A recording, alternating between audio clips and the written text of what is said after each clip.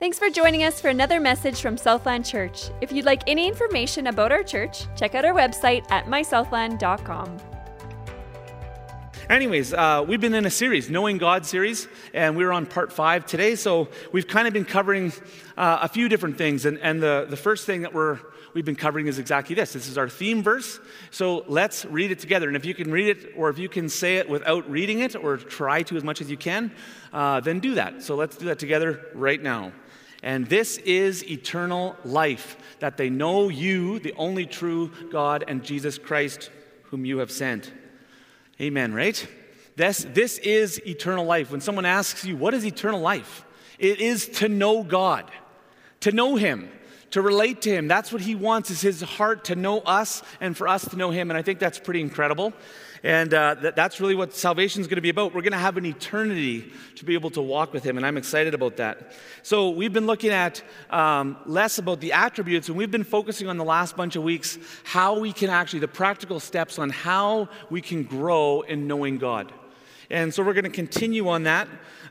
If you'll recall from a couple of weeks ago, we talked about, time in the Word and prayer, communication, two-way communication in also the Word and prayer, and then experiencing God. We need to have fresh experiences with Him. And when I say experience, we always think emotional. That's usually what we think. And what we talked about a couple of weeks ago is actually a huge part of the way that we experience who God is and what He's like is by walking with Him in faith. It is those faith steps where you actually get to see God move, right? He calls you to do something or to reach out to someone, and you do, and then you see Him move through that, and then you're built up in faith, and you're spurred on, and you get to understand more of who He's like, and your faith grows that way. So that's a wonderful thing. So the last couple of weeks then we focused on, does God still speak? We need two-way communication to grow a deep relationship. Does He speak? And we said yes. He has always spoken. He spoke from before He created human beings. It wasn't like speaking started with humans. He was speaking already in the beginning, right? That's how He spoke the world and spoke the universe into creation. It was His word. It's a part of who He is, and that's very, very important. And then we also looked at the still small voice and the different reliances that we have on that in the last few weeks. So the end of last week, one of the last points, we looked at some different things where, like salvation and spiritual gifts and wisdom and that sort of thing, where we need to hear thoughts, right? Where we get thoughts when we're praying and God gives us His thoughts, the still small voice. And I ended on the to stand against temptation. So I want to start right from there and start building on that, because in that section, what we looked at was two passages. Right, that God would always provide a way of escape. But also we looked at James, where James talks about how we shouldn't charge God with tempting us in our thoughts when temptation comes from our own desires. And so to build on that, I want to just look at briefly discerning our thoughts, because that raises the question right away. So I was talking about the still small voice, and that's God's thoughts. And then James seems to say that we can also have our own desires and our own thoughts, and that's important. And then we're also told in Scripture that the enemy can tempt us. So we'll just look at that briefly here together. And the first one is our own desires, and that's that James passage we looked at last week. No one can say when he's tempted, I'm being tempted by God. God is never tempted with evil, and He'll never tempt someone else. But temptation comes when we're lured and enticed by our own desires. So James is saying, don't say it's God. We are tempted to sin. We have a broken sin nature in us, and our own desires lure and entice us. So when we're discerning our thoughts, because the still small voice we talked about last week will sound like maybe a thought, right? A picture or a word that God gives you, or a verse or something He'll bring to your remembrance. Remember the John 14. So with that, it's important that we understand we can have multiple voices kind of going on within our heads, planting a thought. So our own desires will give us thoughts. Yes, absolutely yes. 2, the enemy can also plant thoughts within our mind. And there's lots of scriptures I could look at, but we'll look at 2 together. Do not deprive one another except perhaps by agreement for a limited time, talking about sexual relations in marriage, that you may devote yourself to prayer. But then come together again so that Satan may not tempt you because of your lack of self-control. So here, remember, James is saying we're lured and enticed by our own desires, but here we're told that we can be tempted inside by Satan himself. And we know that because Acts 5, verse 3, Peter said to Ananias, "Why has Satan filled your heart to lie to the Holy Spirit and to keep back for yourself part of the proceeds?" And there's multiple others, 1 Thessalonians 3:5, John 13, verse 2, that gives us this idea that the enemy can plant something in your heart. Right? And Judas Iscariot, that's the John one. It said Satan had deceived his heart. Well, how does he do that? Right? He doesn't show up in person, but it's a thought, right? So we're discerning our thoughts. Yes, our own desires can have thoughts in there, and that's important for us to understand, especially when it comes to practicing hearing God. Because when our own desires can deceive us, I always say, the more skin I have in the game, the more personal gain that the more I stand to gain from the thing that I'm praying about, the less I trust my own desires and what I'm hearing by myself, and the more I seek confirmation. And that's a good practice to have. So our desires, the enemy can tempt us, absolutely yes. But then look at this, 1 Peter 5:6-9. Be sober-minded, be watchful. Your adversary, the devil, prowls around like a roaring lion seeking someone to devour.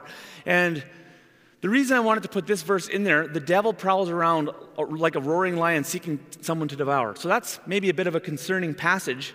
But there's this idea out there, and sometimes people look at it with hearing God.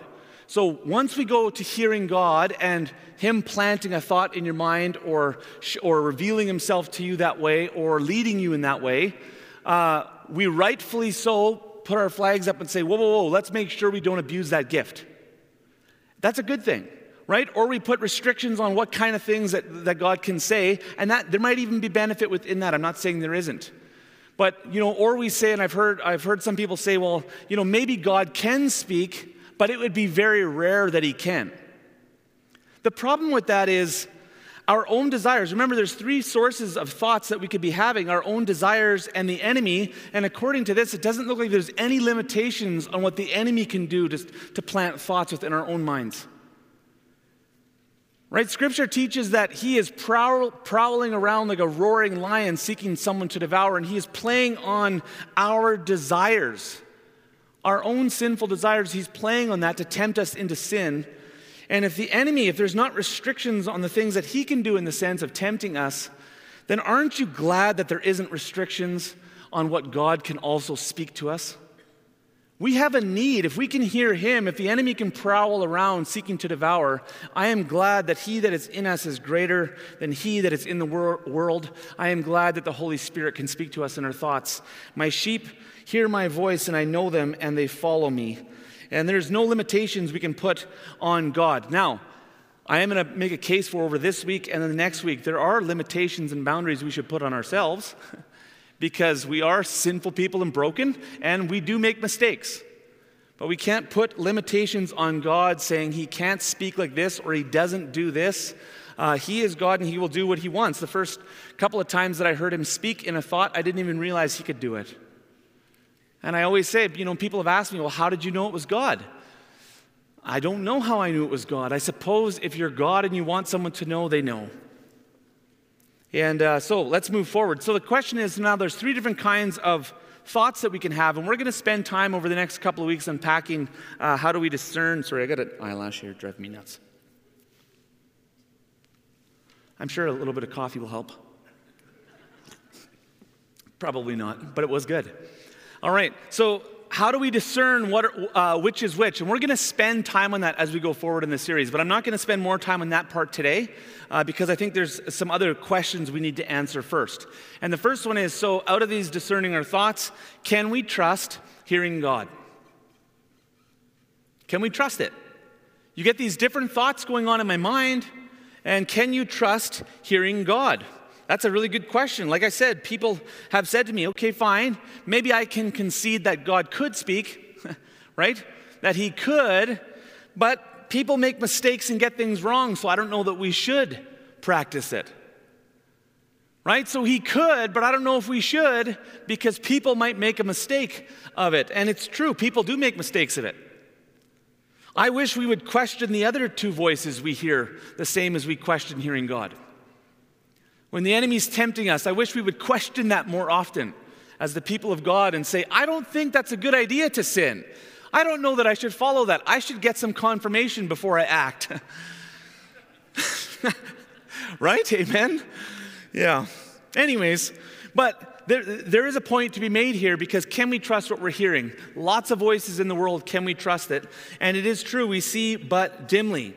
So before, to answer that question, I want to take a step back and I want to look at the different ways that we can learn things. Because when we're talking about hearing God, we are talking about receiving revelation, receiving knowledge, receiving guidance, receiving wisdom, receiving advice, right? Those kinds of things. So what are other forms of learning that we can have in this world, and how do they stack up to hearing God? So the first one is comparing the still small voice, to other forms. First one is wise counsel or advice. And my question with that is this, because sometimes we look at, people can make mistakes with hearing God. And it's true. I've made mistakes with hearing God. It's true. If you have practiced hearing God, you've made mistakes with hearing God. That's true, even if you don't think it is. Because we see but dimly. But the point is, then some say, if people make mistakes, then we should just throw it out and we should rely on other forms. Okay, wise counsel and advice. Do people make mistakes? Is it possible to go to two different wise people, even people that are wise in the area? Because I know if you just go general advice from anybody, then we'd be wrought with all sorts of bad advice, right? It's when we're picking wise counsel and advice, we don't just get advice from anybody. But let's say you're even going to two financial experts. Is it possible they could give you two different types of advice? Could one be right and one be wrong? Right? I mean, people have encouraged some into investing. They might do really, really well, and suddenly they encourage you to invest in something that tanks, and it's bad advice. People make mistakes, and yet, look what Proverbs says, and for by wise guidance you can wage a war, and an abundance of counselors there is victory. And yet Scripture says we shouldn't throw the baby out with the bathwater just because people make mistakes. We should still seek wise counsel and wise advice. That is a good idea. Young people, take note, and people my age too, and everyone. We should seek wise counsel when we're making big decisions. Absolutely, yes. But what about other forms? How about let's take a look at science and psychology, right? So the discovery of how things work and how the mind works and how the world works and how it was built and all those kinds of things. Loads of information to be learned here. And I have thoroughly enjoyed studying this kind of stuff. I'm a bit of a nerd that way. I love it, especially psychology, especially the way our minds are made to function. I think that's fascinating stuff. But has science ever made a mistake? Has there ever been conflicting advice, conflicting theories? You look at the personality models, just for one example, and I love personality stuff. I like learning about it, and I always find it's fascinating to kind of learn how different people are wired to think differently and to feel differently and to work differently. I love that stuff. And yet you'll find it's a bit of a soft science.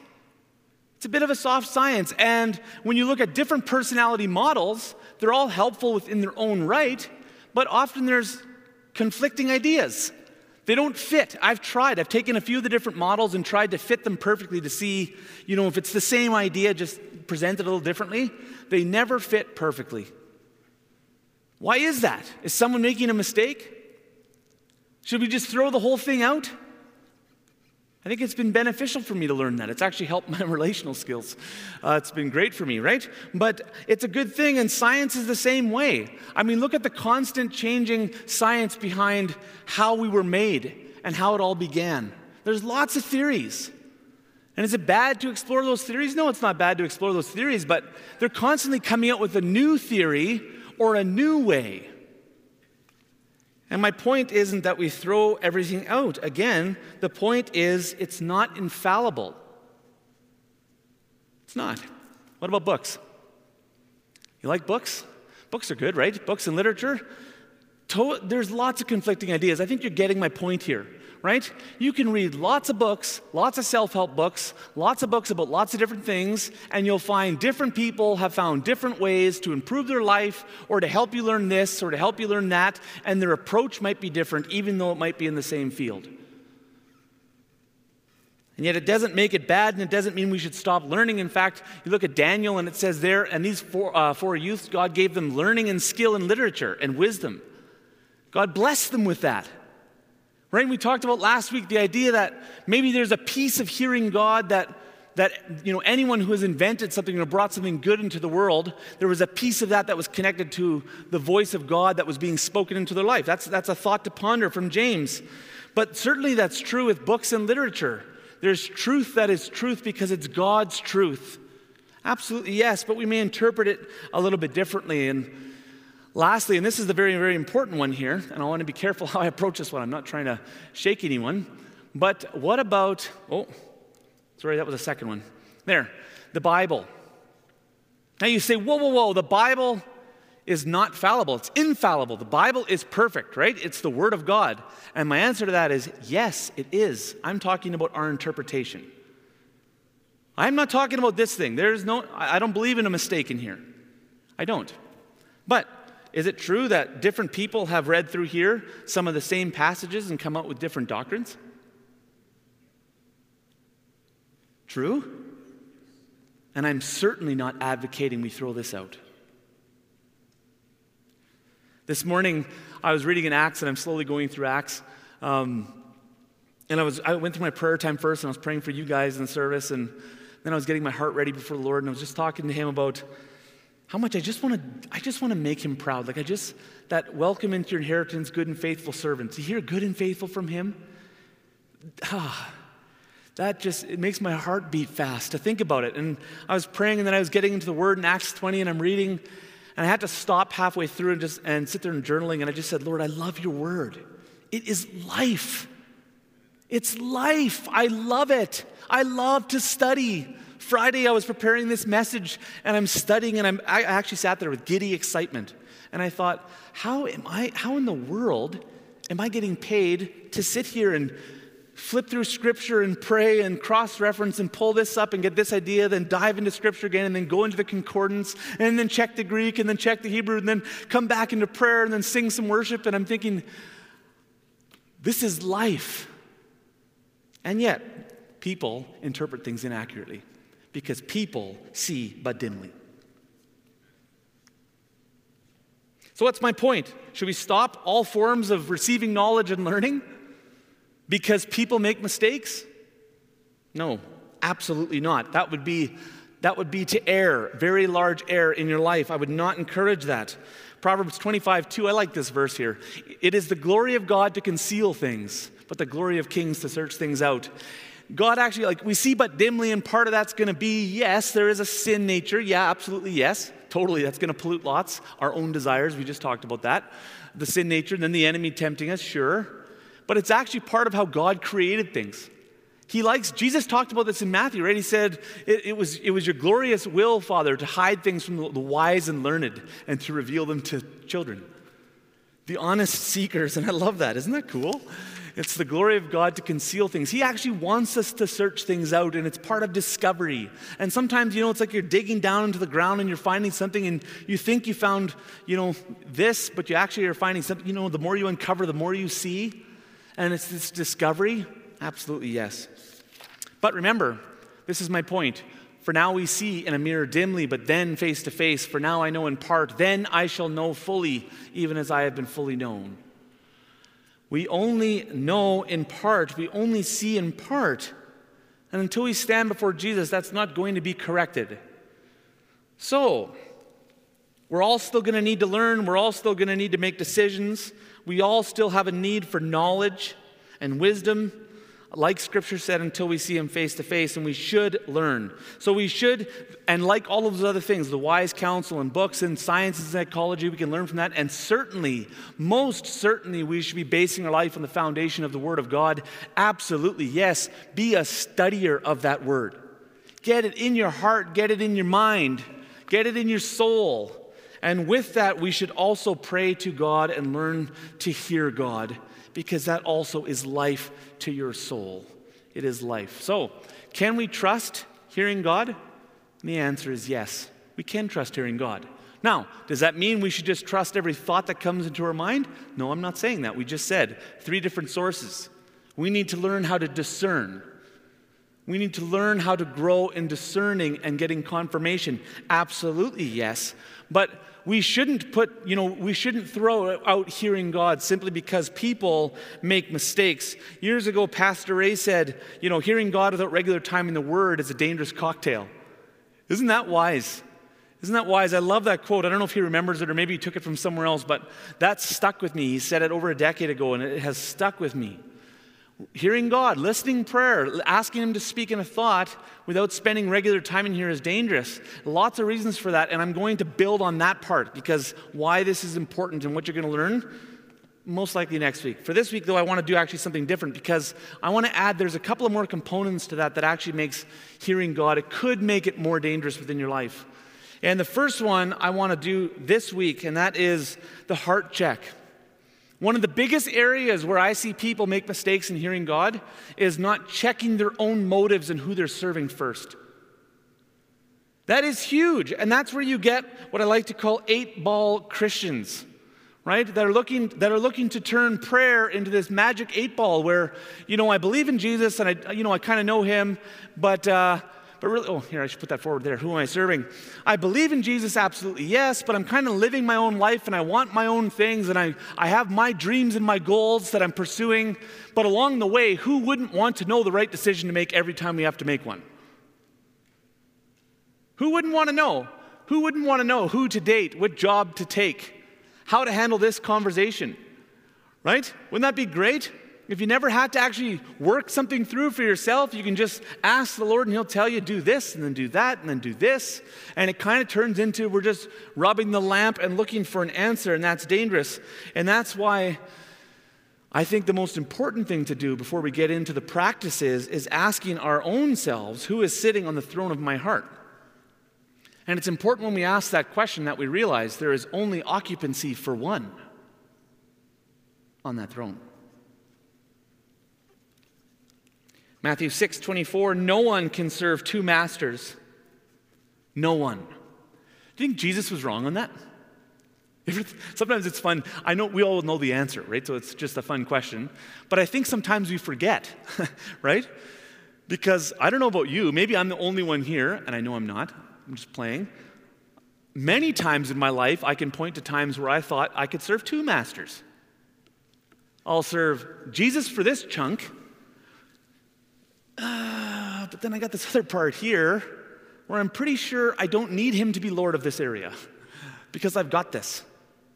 Ever felt like that? I can do this without Him. This part here, maybe it's a relationship, maybe it's a bondage.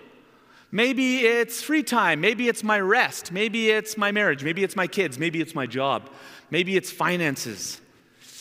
Lord, I'll give you lots, I'll even give you time, but money, hands off. I got things that I want to do with that, right? No one can serve two masters, for either he will hate the one and love the other, or he will be devoted to the one and despise the other. You cannot serve both God and money. And sometimes we look at these passages, and you know what our human nature wants to do? Explain it away. Give you all the reasons why it's not exactly like that. And He's not saying you can't, enjoy things in life and you can't. And there's a lot of truth to that, by the way. You look at the people God has blessed throughout history. He's blessed lots of people to be able to give financially, to be able to go and do things and to enjoy holidays. There's nothing necessarily wrong with any of those things. But I think sometimes we brush over a statement like this too quickly. And we need to park on it and realize I can't serve two masters. I can only serve one. So it is important as I go into hearing God, as I go into knowing God, that I learn to come to Him on His terms and not mine. We don't set, sometimes we get confused because we all have relationships and the Bible uses relational terms for how we relate to God. Isn't that amazing? Christianity, our faith, our God, the creator of all things, wants to have an intimate relationship with us. Amazing. The difference is, in my relationships with other human beings, they're mutual. They're, where we each have an equal say, right? It's mutual respect, it's mutual submission, and all that kind of stuff. There is a very different nature to the relationship that we have with God. He loves us unconditionally. I'd say it's even better. It's better in so many ways because there's no evil in Him. None. There's no evil in Him. He's perfect in everything that He does. We were just singing that. He's perfect. Perfectly good, perfect in love. We can hardly understand it. But He is still God. And because he is God, there is a demand on us, his creation. Doesn't that feel good? Just to think about that. He is God, and that demands something of me, and it demands something of you. But you know what I have found? Because you can look at that and say, oh, it feels like a heavy weight. His burden is light. You just need to know him more. You need to know him more, and you'll want to serve him and come to him on his terms. Okay, now moving forward, this is where it kind of breaks down for people. And I'll take a step back here so we understand. When we're talking about who am I serving, what does Jesus mean? Savior and deliverer, okay? So many people love the idea of Jesus as their Savior. We love that idea. Who doesn't? I love the idea. Raise your hand if you love the idea of Jesus as Savior. Are you raising it at home? I hope so.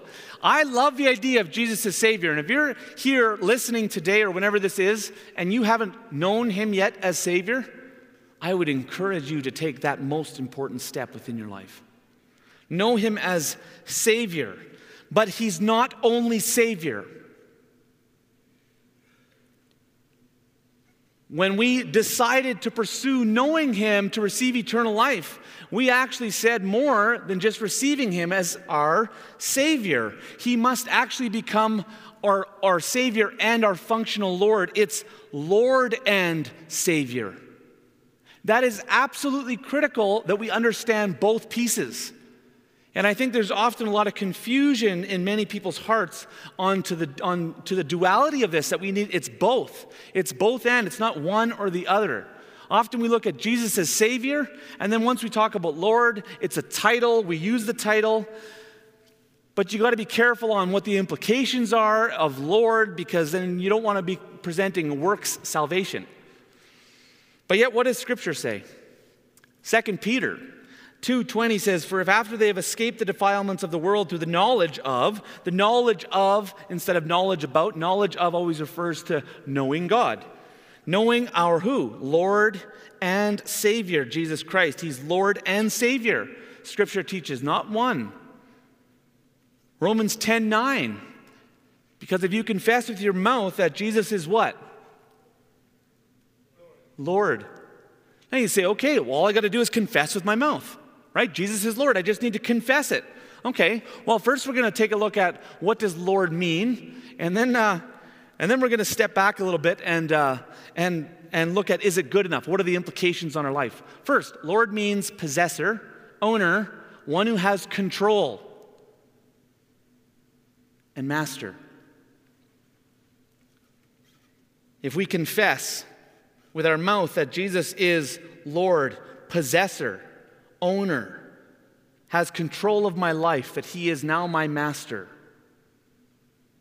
That's what the passage is saying. And believe in our heart that God raised him from the dead, then we will be saved. Now you might say, is it enough to just call him Lord? Because that's confessing with the mouth. Is that enough?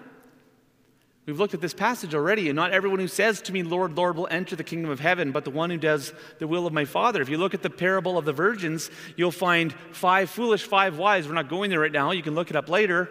And what do you find there? When the door is shut, the 5 foolish were there saying the same thing, Lord, Lord, open to us. But he did not know them. Again, some of these passages can be unsettling. I don't think they have to be unsettling. They're mostly unsettling if we haven't firmly decided and aren't resolute in our hearts that he is to be not just Savior, but also Lord. You see, once you've determined that in your heart and you are resolute, he is my Savior. I love him. I cannot believe what he has done for me, and I believe. But he is also my Lord, and I just want to please him with my life. If you're resolute on that, you read these passages and they're not nearly as scary, but if you're still wondering, and I get that, we're all in a different spot, and I've been at that spot many times. You say, what are the implications of this? It's very important that we understand. Jesus is only Savior and Lord of our lives. Both are necessary for knowing God and eternal life. We're going to look at another passage, and this one I'm going to get you to read later too, because we're doing practices at the end, because wouldn't it be a shame to talk about knowing God without getting a chance to actually hear him, right, and to grow closer? But let's look at this passage together. You know what I liked about this? By the way, 1 John is just amazing. I love actually anything John writes. I've told you that before, haven't I? Yeah, I have. We had the whole gospel conversation about which one was the best. They're all good. John is just the best. So anyhow, 1 John 1, to set the stage for this before I go read it. So 1 John 1 is all about it's the message that he's heard and seen from God, that he's touched with his hands and seen with his eyes, and he's now proclaiming it to you. And what is this message? Eternal life. And he says there was this eternal life that was in the heavenlies that was with the Father, and it was made manifest to us, and he is just extremely excited to share what that eternal life is, and it was Jesus. That's who he's talking about. Anyhow, then he goes on to describe what it means to follow him. Isn't that what we're often asking inside? Especially if we're in an area in our life where we're struggling with faith or belief, we're asking, how do I know? How can I know? 1 John does a really great job of helping us know how we can gauge our own lives in whether or not we are following him or not. So that's where 1 John 1 starts. It lays the foundation for walking in the light as he is in the light, and says basically if you think you have not sinned or say you have no sin, that you're deceived. In one case, you could even be making God a liar. And he says to walk in the light is to be a confessing sinner, to recognize that you are a confessing sinner. You're broken, you need grace. Now we pick it up in chapter 2. So chapter 2 is exciting. My little children, by the way, this first verse, gives me the shivers every time. My little children, I'm writing these things to you that you may not sin. But if anyone does sin, we have an advocate with the Father, Jesus Christ the righteous. Oh, I just love that. Does it give you chills when you read that one? I don't know what it is. That verse, it's done it from the first time I read it. We have an advocate with the Father, Jesus Christ the righteous. It's who he is. Can you believe we have an advocate, that Jesus would advocate for us? Right? I'm writing these things to you so that you don't sin, right? So we're not to sin, called to perfection, don't sin. But if you do, Jesus, the Son of God, is advocating for you with the Father. Then he goes on to define. So the rest of this passage really gets good because he's going to talk about how do you know if you know God? Oh, that's convenient for the series we're in, isn't it? Right? Here we're talking about knowing him and what does it mean to know God, and knowing God is eternal life. And 1 John, written a long time ago, says, I'll make it really clear for you how you can know. And by this we know that we have come to know him if we keep his commandments. That's interesting, isn't it? That's what I look at in my life. Is he my Lord? That's what he's saying here. Is he my Lord? Am I following him in obedience? And you might say, whoever says I know him but does not keep his commandments is a liar, and the truth is not in him. But whoever keeps his word, in him truly the love of God is perfected. Remember 1 John now 4 talks about, perfect love casts out fear. Right? Those who are being perfected in God's love, that it actually begins to remove fear. That's probably what a lot of us who struggle with this are looking to remove, that fear. And what John is saying, if you look at the entirety of the book, he's saying that those who keep his word, pursue him, those who make him functional Lord of their life, not just Savior, but functional Lord, that his love begins to be perfected within their life. And then 1 John 4 goes on to talk about how that begins to work on the fear within our life, and it gives us confidence so we can stand before him. But by this we may know that we are in him. Whoever says he abides in him ought to walk in the same way in which he walked. And he goes on to say, Beloved, I'm writing you no new commandment, but the old commandment that you had from the beginning. The way to God has always been the same. Saved by faith, by great amounts of mercy, and the call to submit to him as functional Lord. I think it's absolutely incredible. John 3:36, look at this one here. Whoever believes in the Son has eternal life, right? Whoever believes, isn't this what we want? Whoever believes in the Son has eternal life. In fact, the Son is eternal life. Knowing him has eternal life. Whoever does not obey the Son shall not see that life, but the wrath of God remains on him. So what is important with all of this? I think it's important to know God and love God is synonymous with obeying him. And this is very important. It's very, very important that we understand this.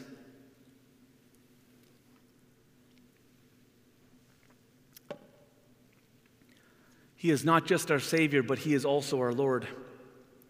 Now, when you start looking at this, now I know I just want to bring the balance, because we're looking at it now and saying, okay, whoa, wait a second. So you're saying, when we believe in Jesus and then we're saved, right? So we believe in Jesus, then we're saved. Yes, absolutely. But that belief, that receiving that grace gift, it was more than just receiving that gift. You were actually receiving him now as your Lord and Savior. He is now the owner and master of your life, and he is a benevolent master when you get to know him. Now you might say, okay, so then now you're saying to know him is to obey his commandments, but I'm a sinner. I make mistakes. Isn't that true? I make mistakes. What if I make a mistake tomorrow? What if I set my heart? What if I'm struggling with this bondage here and I set my heart, okay, Lord, I'm going to follow you 100% because I love you. What does it mean then when I fall down and I sin? What does that mean? And that's the beauty of grace. That's what 1 John 1 was getting at, right? This is what it means to walk in the light, that we recognize that we are actually broken sinners in need of a Savior. And so what do? We set our target. We set our goal towards perfection. We set our goal towards following him in complete obedience and love. And then when we make a mistake, this is where 1 John 1:9 comes in. We confess our sins, and he is faithful and just to forgive us our sins and to cleanse us from all unrighteousness. It is the absolute wonder and beauty and majesty of God. What he has done for us, the wages of sin is death, and he has paid that price for us, and it's absolutely incredible. I want you to think about this. So when we're asking, so this is very important, who am I serving? Right now, bringing this back down to relating it to hearing God. This question is very important. I always say it's the most important question that we need to ask ourselves. In any decision, not just when I'm hearing God, but when I'm seeking counsel or when I'm setting the direction for my life, the first question should always be, who am I serving? And am I willing to do whatever he asks me to do? And then from there, if our answer is yes, then we move forward. I want you to think about this God that we have. He's jealous for you. Have you ever thought about that? That the God of the universe is jealous for you? James 4, verse 5, or do you suppose that it is of no purpose that Scripture says he yearns jealously over the Spirit that he's made to dwell in us? Submit yourselves therefore to God, then resist the devil and he will flee from you. Draw near to God and he will draw near to you. He is jealous for your time. We look at this and we say, oh, God's asking so much. He's asking so much. He loves you so much. And his commandments are not burdensome. That's what he says in Scripture. His commandments are not burdensome. He is jealous for your time, for your affection, for your devotion, because he loves you. Our Lord and Savior, who loved you so much, he loved me so much that he was willing to take on flesh, to take our sin and punishment that was ours, put it on his back and allow himself to be tortured and then crucified for you and for me so that we could have eternal life with him. He is the one that is jealous for us. Isn't that hard to fathom? Interesting thought. And this is the path to life. When we get this foundation right, the answer to this question, who am I serving? Who is sitting on the throne of my life? This is the path to life. When you make Jesus not just your only Savior, but your functional Lord, this is the path to life. And then we're ready to start learning how to listen to God and to hear him in prayer and to grow and follow him from there. So we're going to do a practice together. And I wanted to there's a couple of guidelines that I want to give. I'll be giving more guidelines next week and throughout the next few weeks probably. And I'll keep reminding you of them because as we're hearing God, it's important to put boundaries on ourselves. Now, I know some will say right away yeah, but are these boundaries like, we don't want to be putting boundaries on what God can do? No, we're not. We're absolutely not. I don't think it's possible to put God in a box. But I do think people have to be put in a box. Right? Because we do things that we make mistakes. So it's important that we put ourselves in a box. So some of the boxes that we use here for us at Southland are as follows. So the first thing is, as we're practicing, because I keep encouraging us to listen and then to practice and then share. Last week I said to share with your families. I know a lot of people shared their stories, which is great. But let's hold off on using phrases like God told me or thus saith the Lord. Now you might say, but aren't those found in Scripture? Certainly they are. And it's not wrong. It's not like unbiblical or we shouldn't judge someone who says that. I'm just saying for us here at Southland, as we are learning in this and growing, Let's avoid saying it, and I'll tell you why. When I share with you a word that I got and I said, this is what God told me, especially if it affects you, it puts a heavy weight on you now to go and if you were trying to test it for yourself or to weigh it for yourself or to see what is God saying to you. Does that make sense? So it puts a weight on you. It's very hard when someone says, God told me to do this or God told me to do that. It's very hard for me now to weigh it myself. So as an act of mercy and grace to each other, rather let's just say things like, this is what I sense. And you know, Grace Fast, our pastor of prayer here at the church, she's absolutely wonderful. She'll send me stuff that she gets. Do you know that even she follows this? And she gets amazingly accurate things in prayer regularly. And yet I never receive a word emailed to me or shared with me that doesn't say, this is what I sensed in prayer, and it's followed up with, but if it doesn't resonate with you, just hit delete. You know what that does? It gives me the freedom and the ability to go and weigh that word myself and to see, Lord, what are you saying to me on this? And so I think that's going to be a really important thing. I'm going to expand on that in one of the weeks to follow because I think also sometimes we use the God told me as a way of putting the weight of the responsibility of our decision back on Him. I think sometimes we just need to own our own decisions. What are we going to do with the things that we're sensing in the path that God's directing us in and saying, this is what I'm choosing to do. This is what I sensed the Lord was speaking to me. So we'll use that. It's important to always remember God never contradicts His written word, ever. That's why you need to be a student of the word, to know who He is and what He is like. Absolutely, yes, that's a huge part of it. He will not contradict Himself there. And the word will also expose your heart motive as you go forward and help you with that first heart check. And lastly, the more the word affects you or others, the greater the need for confirmation. And we're going to look at that in the future weeks. How do we get confirmation and how can we be sure? We're going to answer that question. But for now, we have a good chunk of time for this, which I'm very excited for. We're going to start by reading 1 John 2, 1-7 for ourselves. Then you're going to look at those next 3 questions, and we're just going to answer those questions in your journal. And we'll do that here together, but let me pray for you before we do it. Lord, we are so grateful that you chose to be our Savior, our deliverer. You are the promised anointed one, the Christ, our deliverer, to save us from ourselves and from our sin. Without you, we were on a path destined for hell, destined for an eternity away from you. But you came and you made a way so that we could be with you forever. The path to life is through you. Thank you for paying that price. Thank you for being our Savior. But Lord, we recognize today that you are not just Savior, but you are our Lord. And because you are Lord, Master, Owner, Possessor, it requires something of our lives.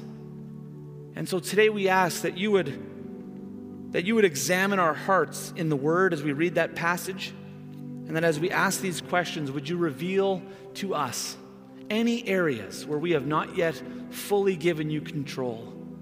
And then with joy, we want to submit those things to you. All right, let's read and then answer those questions.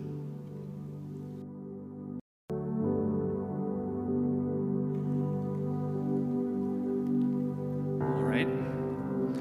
I'd encourage you, by the way, if you enjoyed the little snippet of 1 John, I would encourage you to study through the book. It's a great book, and you're going to find lots of really good stuff in there. You're going to get into chapter 3, and you're going to learn all about what it means to be a child of God and to walk in the light. And it's brilliantly explained. I love it because there he talks about practicing righteousness, right? We're setting our target towards being righteous as he is righteous, but he understands that it's a practice, that we walk it out one step at a time. So I want to walk through that last step, prayerfully committing our life to Jesus. I want to do that together. And so I'm going to kneel. If you want to kneel, you can kneel where you are. You don't have to. You can just sit too. That's fine. But I want to pray because there might be someone here that's listening that maybe doesn't know Jesus, has never known him as Lord. Maybe you've heard about him many times, but you've never known him as Savior or Lord. And there might be others of us where we are trying and we're moving towards him, and he might have just shown you another step that you need to take. And now we're just committing our way to him, and we're committing our hearts to him. But let's do that together. Lord Jesus, today we confess with our mouth that you are Lord. And we don't just say Lord. We are giving you our lives. We are surrendering our lives to you, to your lordship. And we are trusting that you are good. And we know the plans that you have for us. You are good, that you are working things out for our good, and we trust you. Even if that means we have to walk through difficult things here on this earth, we are trusting you. And Lord, today we tell you that we believe in our hearts that you are who you say you are, Jesus, that you died, that you rose from the dead, and that you are now seated with the Father in the heavenly realms. And today, Lord, we give you our hearts. We give you those areas of our life that we maybe hadn't fully surrendered. We give you our free time. We give you our finances. We give you our relationships, our thoughts, those areas of addiction and struggle that we've been dealing with, Lord, and we just don't know how to trust you in that area. We're telling you, Lord, we're trusting you. Whatever is your way, we're going to follow you. But today, Lord, we ask for a fresh filling of your Spirit as we are choosing to engage, to surrendering our lives to you. We cannot do it apart from your Spirit. So, Holy Spirit, would you fill us anew? Would you fill each and every one of us? We are inviting you into our lives to fill and control us. And we're asking that you would sharpen our ears and our eyes and our minds and our hearts to begin to recognize your voice. Because I know, Lord, we know you're faithful. And you never allow us to be tempted beyond our ability. But it's not just beyond our ability. You always provide the way of escape. We just don't always listen for it. So, Lord, sharpen our ears to hear your voice in the Word, in our thoughts, in the world. And lead us to be faithful to you in all things. We ask it in Jesus' name. Amen.